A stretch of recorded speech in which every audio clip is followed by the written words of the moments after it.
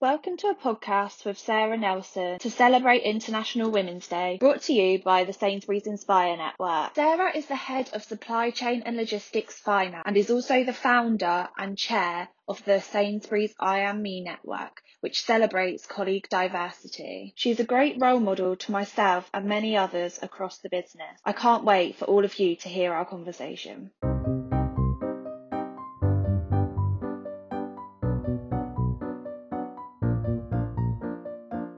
First thing that I wanted to ask you was, could you just explain a bit about your role in the I Am Me network, please? Yes, so I'm founder and chair of the I Am Me network. So we started the network around, must have been about 4 or 5 years ago, and actually realised that there was a need for a bit more of a community when it comes to our ethnically diverse colleagues. And so after a bit of listening, talking to lots of colleagues from across the business to understand, what is it we need to do? The network was born off the back of that in terms of how do we create a sense of community, a sense of belonging. And that's where it all started. And I think that's where the name IME comes from as well, in terms of just literally everyone feeling so they can be themselves and bring their whole selves to work. And that's the essence that we're trying to create through the network. Thank you. So you're obviously the founder and the chair for I Am Me. So you're a great role model for loads of people around this business, especially women. And for International Women's Day, the theme this year is Choose to Challenge. So my question for you is, what will you choose to challenge this International Women's Day? Yeah, lots of things, Emily. I think, with the theme being choose to challenge, I think that the obvious one is around, calling out inequality. But more specifically for me, I choose to challenge my peers, my teams, everyone around me to actually see the potential that comes from truly embracing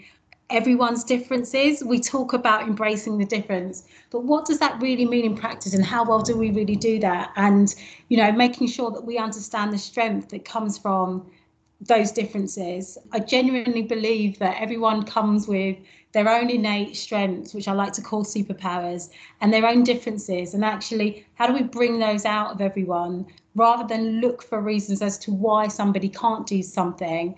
Actually understand that and actually look for the reasons why they can. And we're still not there yet, whether that's differences as a result of gender, whether that's differences as a result of race, whether that's differences as a result of from an LGBT plus perspective. I still think there's so much more to do, and we've got to truly embrace those differences. And so I challenge everyone to take that on board, and I will be continuing to do that in everything that I do. I think that's so important, because when you're out there trying to help a big group of people, especially in our business, when there's so many colleagues, you try and do what you think is best for everyone, but everyone has different individual needs, individual strengths, individual areas they want to develop. That is a really important point, that we don't blanket people. I really think so. And I think you touched on a bit at the end there, just around, how do we develop ourselves, and building this into more practical terms for my teams and for the teams that I work alongside. How do we really focus on development, individual development? And we talk about strengths-based development. We need to really create the space and do it with the right intent, so that we can truly understand, what is it that each individual brings, rather than try and get everyone to be like, a standard template of a person. Yeah. Let's bring, the individual nuances out and actually use those to our advantage, because they are strengths. And so, creating that space for personal development is probably the most practical tip I can therefore, bring out as an example. Just thinking more about influential women and people in our lives, do you have a woman who has been particularly influential in your life? I'm so lucky, Emily. I think I've had lots of women that have been very influential in my life. The biggest I always talk about is my mum, and what she faced as a young mother, a young single mother, and how we were brought up really served me really well to understand and see what people are capable of. She really suffered, but she worked so hard, and she didn't see barriers in front of her. You know, she was very determined in terms of, this is what I need to do, this is what I would like to have for myself, but also for my children. And she brought up three young girls. I call myself young. I'm one of three, under very difficult circumstances, you know, and having come to this country at the age that she did, at the age of 19, from Nigeria with nothing, and being, you know, and achieving what she's managed to achieve in her life, has taught me that people, not just my mum, every one of us are capable of really great things. And I want everyone to be able to see what they are capable of. And so I think for me, that's always been my template. And she has no idea how much strength that upbringing has given me. And for others, it would probably be a weakness. But for me, it's given me strength, and it's given me belief in terms of what I know I can achieve, but also what I know others can achieve as well. Oh, that's made me a bit emotional. Everyone that I've spoken to just has this massive shout out to their mums, and I just think it's amazing, and for single mothers too. And oh my gosh, if your mum came over as well at 19 to this country, a completely different culture, what an inspiration you are as well, to learn from your mum, like struggles and fight, and to be where you are today too. It's amazing. Thank you, Emily. I mean, I never look at myself and think, right, you know, I'm trying to be an inspiration. It's just, for me, it's about being visible as much as I possibly can, so that others can also see what is possible as well. And I share my story, because I say my story, my mum's story, because and also my own, because I do believe in the potential of others. And sometimes you need a reminder to go, well, do you know what? If that person can do A, B, C, D, and manage to get from there to there, why can't I do it? And yes, I can. And it's just having that kind of inspiration and motivation to say, yeah, I can do this, you know, and really believing in yourself, because, you know, she didn't have any, you know, anything special about her, apart from, you know, that belief in herself, that, you know, and similar for myself, you know, similar circumstances. But I think what's helped me to get to where I've got to is, obviously I've had the support, but it's the belief, you know, that belief in myself and what I know I can do. Thinking about your younger self and your story and that kind of, those kind of things, if you could give any advice to your younger self, what would this be? It's funny, because when I was thinking about this question earlier, and I think about, I treat my daughter as my younger self. I had my daughter when I was quite young. She's 20 now. So yeah, she's 20. And so I always think about her as my younger self. So I always speak to her as though, you know, it was me, what are the things I wanted to hear. But actually, you know, if I take myself back to her age, for me, it would have been about being comfortable being myself and believing in myself and being confident. I mean, we moved from an area when I was younger, which was very ethnically diverse. There was people that looked like me.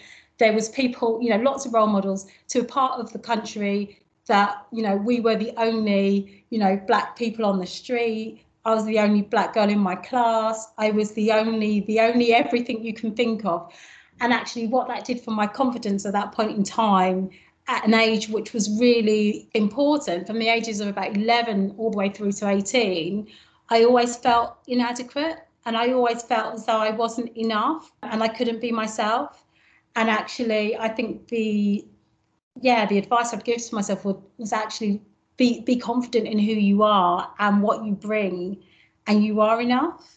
I suppose that's the same piece about embracing the difference. It was just being able to see your strengths. I mean, I talk to my daughter now, and who is like as fierce as anything, and she's so confident, because from the day she was born, I, you know, spoke to her as though, you know, you can do whatever you put your mind to. Do not limit yourself. And, you know, now she's this little fierce bundle of energy, and sometimes I think, oh my goodness, I've created a monster. I look at her with so much pride, in terms of, you know, she knows who she is, she knows what she brings, she doesn't hold back. And I'm like, yes, you know, that's my girl. You know? Do you know what? I think the teenagers and the young adults growing up now, the ones that challenge their parents, are the best. This is what I tell my mum anyway. Me and my sister are super sassy and are kind of the same. Like, Oh we're just yeah. very like, no, we're not doing that. We're not doing that. And mum's like, oh no. And we're like, well, we're like this because we get this from you. Yeah. As a parent, Emily, it is not the easiest thing to deal with.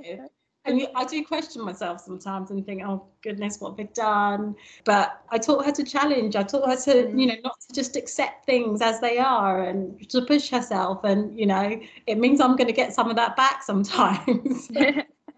Exactly. And also you have the confidence that when she's out there in the big wide world away from you, that other people will be getting that challenge, and Oh, that's the most yeah. important thing. Yeah. Oh, yeah, for sure. And funny enough, even in my teams today, I lead large teams, and I have some people in my team that are probably not too far in age from my daughter is. And I love to just encourage everyone, whether you're male or female, to speak up, have a voice, and challenge me if you like. Do it in the right way and with respect. But you're here for a reason. So it's to bring that, to the table. So the final question for you is, what would you say has been your biggest challenge in your career today? Good question, Emily. I think for me, the biggest challenge I've had throughout my career has been balancing motherhood and my career at the same time. So having had my children early on in my career, but also wanting to progress my career, I've really had to think about at different times what's most important to me. When my children were younger, I made sure I was really clear on the things that I wouldn't compromise on. And for me, it were things like the early mornings, having had time in the morning to have a chat over breakfast, drop them off in the playground, speak to the parents, and those small moments like, going to their assemblies, which are quite corny, but I remember sitting there with tears in my eyes, like just the most special moments that I would not miss for anything. And for me, it's meant a lot of balancing. I remember having to come into work late. Quite often I'll be at work later than my teams because, I'm doing the drop off. But I've been really lucky that my line managers have been really flexible and supportive, especially here at Sainsbury's. And I've always been really open with my teams about, where I am, why I'm leaving early, if I've got a parents' evening. So I've always been quite consciously open about what I'm doing because I do want to set the example. So it often meant, I would get home later in the evenings because I used to make the time up, and I lost count of the number of times I would get home and find out like it's non-uniform day or World Book Day the next day and I haven't made their costume, and I'm like, oh my God, what am I going to do? And in the moment, it's quite stressful. I laugh about it now. At the time, it was really, really stressful. But I learned not to beat myself up about trying to be a perfect mum or the perfect career woman. So I just reminded myself, Emily, that with parenthood, it's one of those things that you can't go back and do it again. Like once you've lost that opportunity, it's gone. You can't do it again, at least not with the same child anyway. So you can't get the time back. So at times you are going to need to slow down, or you're going to need to pick the pace up in other areas and accept that you're never going to get everything right. But it's those everyday small moments that are most important. So as I always say to my teams, family comes first and everything else will always fall into place at the right time. I really like what you said there about knowing exactly what your priorities are and what you're willing to compromise on. I think that is probably the most important bit of advice. I'd really encourage everyone to do that. And actually, even just looking back on the last 12 months for me, I've just thought about what lockdown has given me and, even being able to work from home, spend time with my teenage son, who would normally at this point in time wouldn't want to be anywhere near me, but has no choice because he's locked in. He's stuck there. I'm like, it's just such a blessing that we're able to spend time with each other, play around, and so I just make the most of every moment and really just count my blessings as much as I can. Thank you so much, Sarah. That was such a lovely conversation.